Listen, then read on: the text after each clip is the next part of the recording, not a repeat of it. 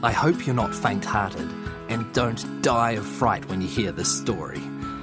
Before we start, I have to say that none of what happened was my fault. It was actually the fault of the person who invented the Fishing Fame board. That board is on the end of the wharf near my cousin Dan's house, and it has a window on the front. On that board are the photos of the winners. They are the people with the best catches of the year, looking all smiley and holding up their fish. That Fishing Fame board was just too tempting for me. I needed my photo up there. I knew. I could feel it in my bones. Have you ever really wanted something? I mean really wanted it, even to the middle of your bones where your marrow is? Then maybe you will understand how badly I wanted to be on that board and why I had to break some rules to try and get there. I am not talking about cheating. I did not cheat. Because it is never good to cheat, except when you play Monopoly and then you have to. I am talking about just bending and stretching rules that aren't really good rules anyway until they break a bit. I'm good at fishing, and so is Dan. We've practiced fishing heaps. Mum always says, "Why don't you get out of the house and go play with Dan?" And whenever I go there, Uncle Dave always says, "Why don't you two get out of the house and go fishing? Practice makes perfect, you know." We did know, and we should have been perfect and got our pictures on that board, but we hadn't. We could tie good knots and know what sort of sinker to put on our lines. We could mix up stinky bait, and we did catch lots of fish, but we had a problem. Our problem was that we only ever caught spotties because we had to fish off the wharf. I bet you can guess why those fish are called spotties. Okay, so it's because they're spotty. But their spots are not the problem. It's their size that makes them too small, and that makes them hard to spot as well. Spotties hardly ever get bigger than 20 centimetres. If you look at 20 centimetres on your ruler, you'll see what I mean. Every time we went fishing, I looked at that Fishing Fame board and dreamed about getting on there. I have read the rules so many times, I even know them off by heart. The rules of the Fishing Fame board are: entrants must provide photographic proof of catch. Post to P.O. Box 4548. Photographs will not be returned. The fish must be caught by hand within the region. No netting allowed. There is no limit on the number of entries. Selections will be made 6 monthly, and the largest fish will feature on our display. Judges' decisions will be final. They are pretty good rules, you might think. Look easy enough to follow. But they aren't, because they are not fair. The people who fish off boats always catch bigger fish and get their names on the board. And as for us, we just catch spotties. And our photos are never up there. I asked Mum to buy us a boat. Here's what she said. "Of course you can have a boat, Max. I will buy it with some of the money growing on that money tree in our backyard." Now, I've never seen a money tree, so I was pretty excited. But when I looked, I couldn't find one.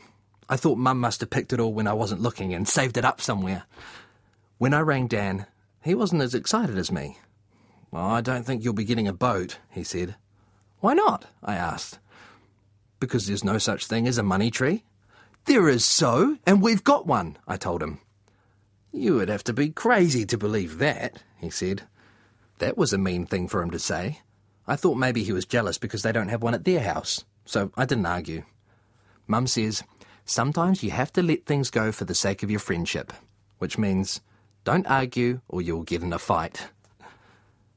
"What about Uncle Dave? Is he getting you a boat?" I asked, just to change the subject. "He says we already have plenty of boats," sighed Dan. They did have plenty too. They had Uncle Dave's paddle boats. They're only for shallow water, for tourists and people who like to pedal boats around with their feet.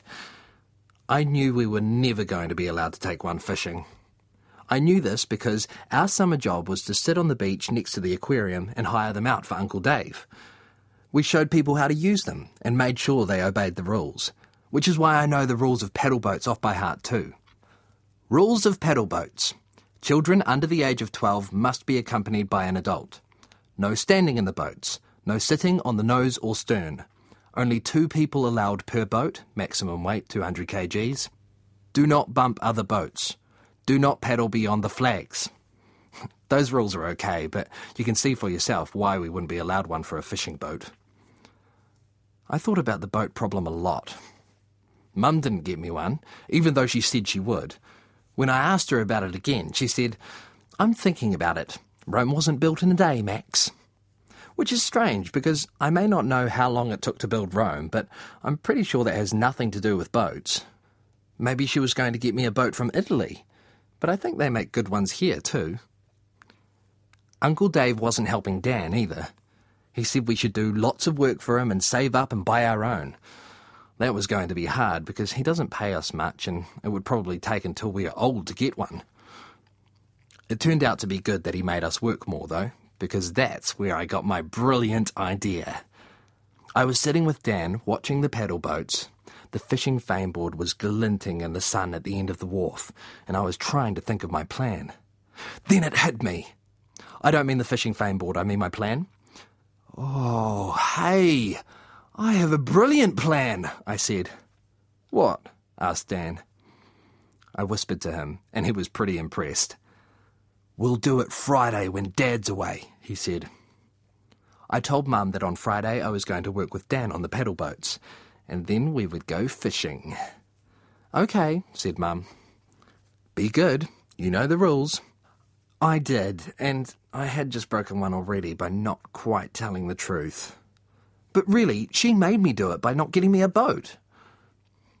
Mum's rules sometimes change when I least expect it, but mostly I know them off by heart as well. The rules of my mother are: don't lie, don't steal, don't cheat, don't fight with your brother, tidy your room, be polite, no swimming past the shark net, be home before dark, do not get into trouble. Those rules are mostly good, but they can be quite hard to stick to if you're having an adventure. Mum can't see that I have to have adventures because I'm a kid. I tried to explain it to her last time I broke some rules. She just said, "Don't try to worm your way out of this with quick talking. You are on very shaky ground, young man." Which was really funny because there wasn't even an earthquake, and I am not a worm. On Friday, I packed my strongest fishing gear and borrowed my brother Ben's camera, which might have led to a fight, as I did not actually ask him for it. But that would only happen if he found out, and as I was going to put it back as soon as I was finished, I reckon he would never know. Getting stuff out of Ben's room is a bit like playing that Operation game, where you have to pull things out of the holes with tweezers, but if you touch the sides it buzzes. Ben is worse than getting buzzed, though. He's bigger than me and good at torture. Luckily, I am sneaky, so I got the camera out without any noise. I also put in some lunch, some sunblock, and a life jacket, because safety was part of my plan. All that made my bag too full, and I couldn't do the zip-up. I knew Mum would think it was fishy, but not in a fishing kind of way, if she saw my life jacket, so I had to wear it with a big jersey over the top. I looked a bit like Father Christmas without the beard.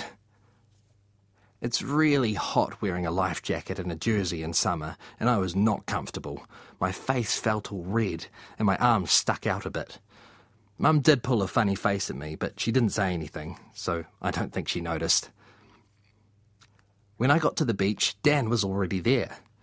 We made a sign that said, "Sorry, no paddle boats today." Then we saw what we had written, and we laughed really hard. I wanted to keep it how it was, but Dan said, "Oh, we have to change it or people might smell a rat."